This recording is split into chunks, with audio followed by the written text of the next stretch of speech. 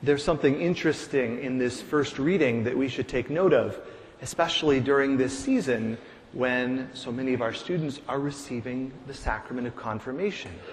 Because in it we have perhaps the first recognizable instance of confirmation as such being given. I mean, surely not the first time it was given, but the first time we can recognize it.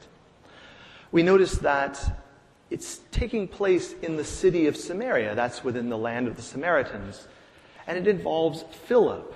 This is not Philip the apostle. This is Philip, one of the 7 deacons, Stephen and the 6 others who had been chosen 2 chapters earlier in Acts chapter 6. And this particular event in Acts chapter 8 happens probably just about 3 to 5 years after the day of Pentecost. So it's very early within the church's history. So there is the deacon Philip, and he has gone, he's performed mighty deeds there in Samaria, and the people have come to believe. A number of people have come to believe in Christ, and they've been baptized. So they've been washed of their sins, and they've been joined to the church. And yet, there's something that hasn't happened to them yet.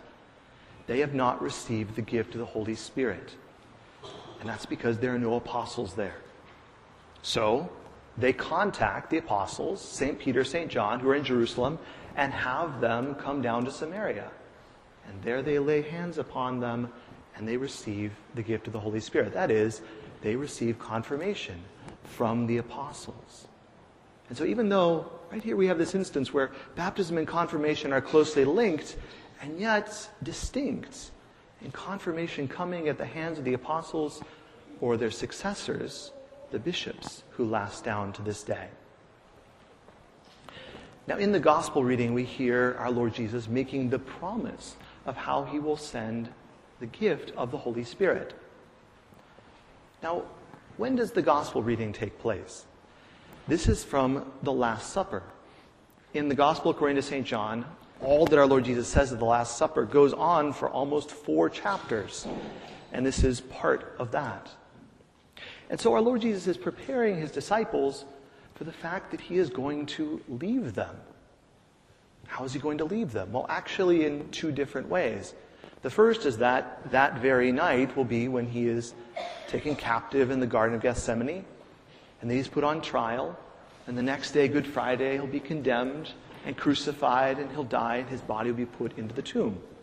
So this is the first leaving he has to prepare them for. In less than 24 hours, they're going to be without him because his body will be dead in the tomb. But then, as we know and celebrate throughout this season, he will rise from the dead, and he will be with them for 40 more days. But then he will leave again. He will ascend to the Father, the feast that we will celebrate next Sunday. And so he will then leave them again. And this is the period that we're in, the period after his ascension until his second coming.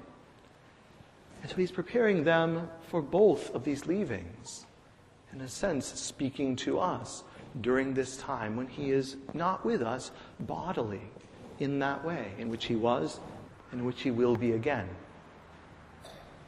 Now, this might seem all too familiar to us because we know about people leaving us.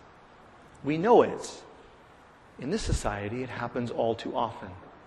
And we can start with divorce, which we know so many have experienced. When a husband leaves his wife, or a wife leaves her husband. When perhaps worst of all, a mother and a father may leave their children. And this happens all the time. And not only in the divorce, a legal dissolution of a marriage, but indeed when 2 people have been living together and decide they're going to stop. Or even in a long-term relationship. Indeed, even the whole system of dating is almost like a practice for divorce. And so all around us, there's so many people who have been left, who have been abandoned. And sometimes those very people will turn around and end up leaving others and abandoning others. And so I find that when I am helping people with the unbound method of deliverance, that so very often abandonment and betrayal will be among the spiritual pressures that they are experiencing, that they have experienced or possibly also have done against others. the spirit of abandonment, the spirit of betrayal are rampant in the experience of our society. You might say that we are a generation of orphans. So is this what Jesus is doing? Just one more leaving? One more person that we've come to know, or the disciples have come to know and to love, having spent 3 years with him, traveled with him, listened to him, learned from him, seen his deeds, experienced meals with him, spent this time, and now he's just going to leave them behind? Is that what's going on? No. No, it isn't. Our Lord Jesus is faithful. Though no one else be faithful, he is faithful.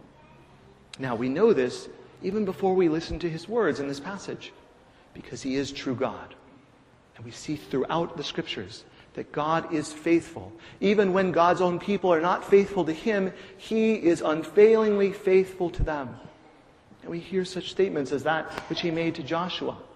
I will never leave you nor forsake you.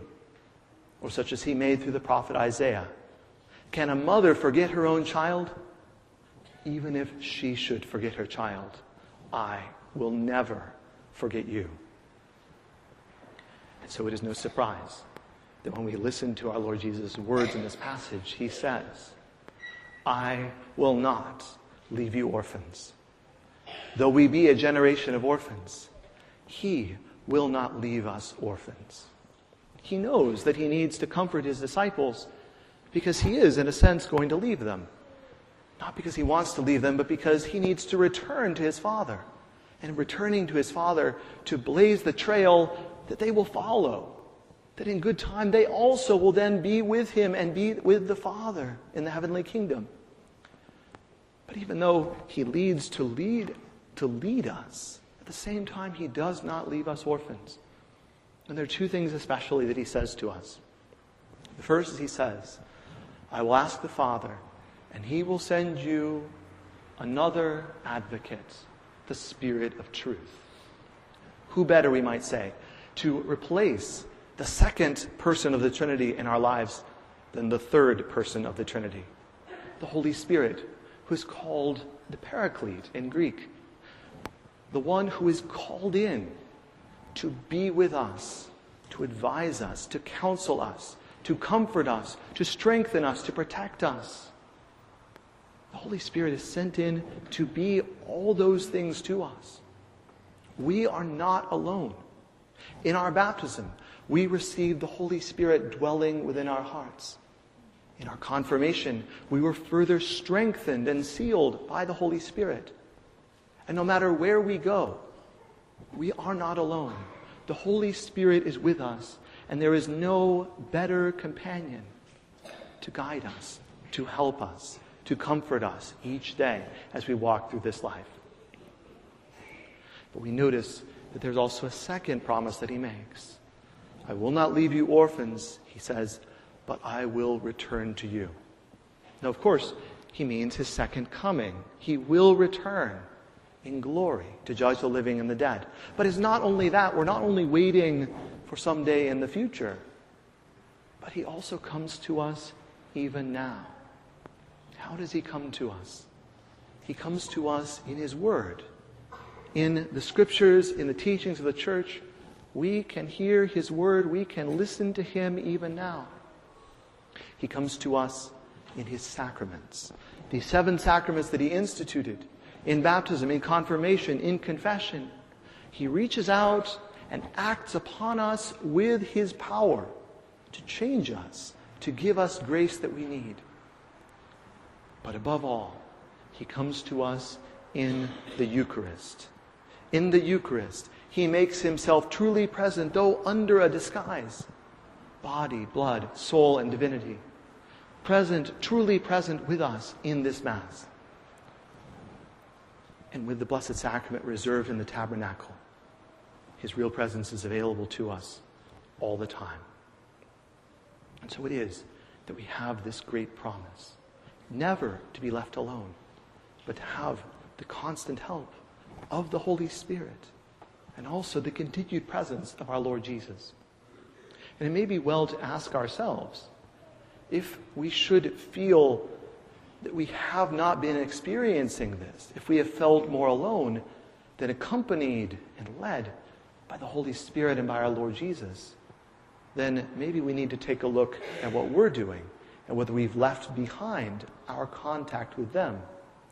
Do we need to turn again to prayer?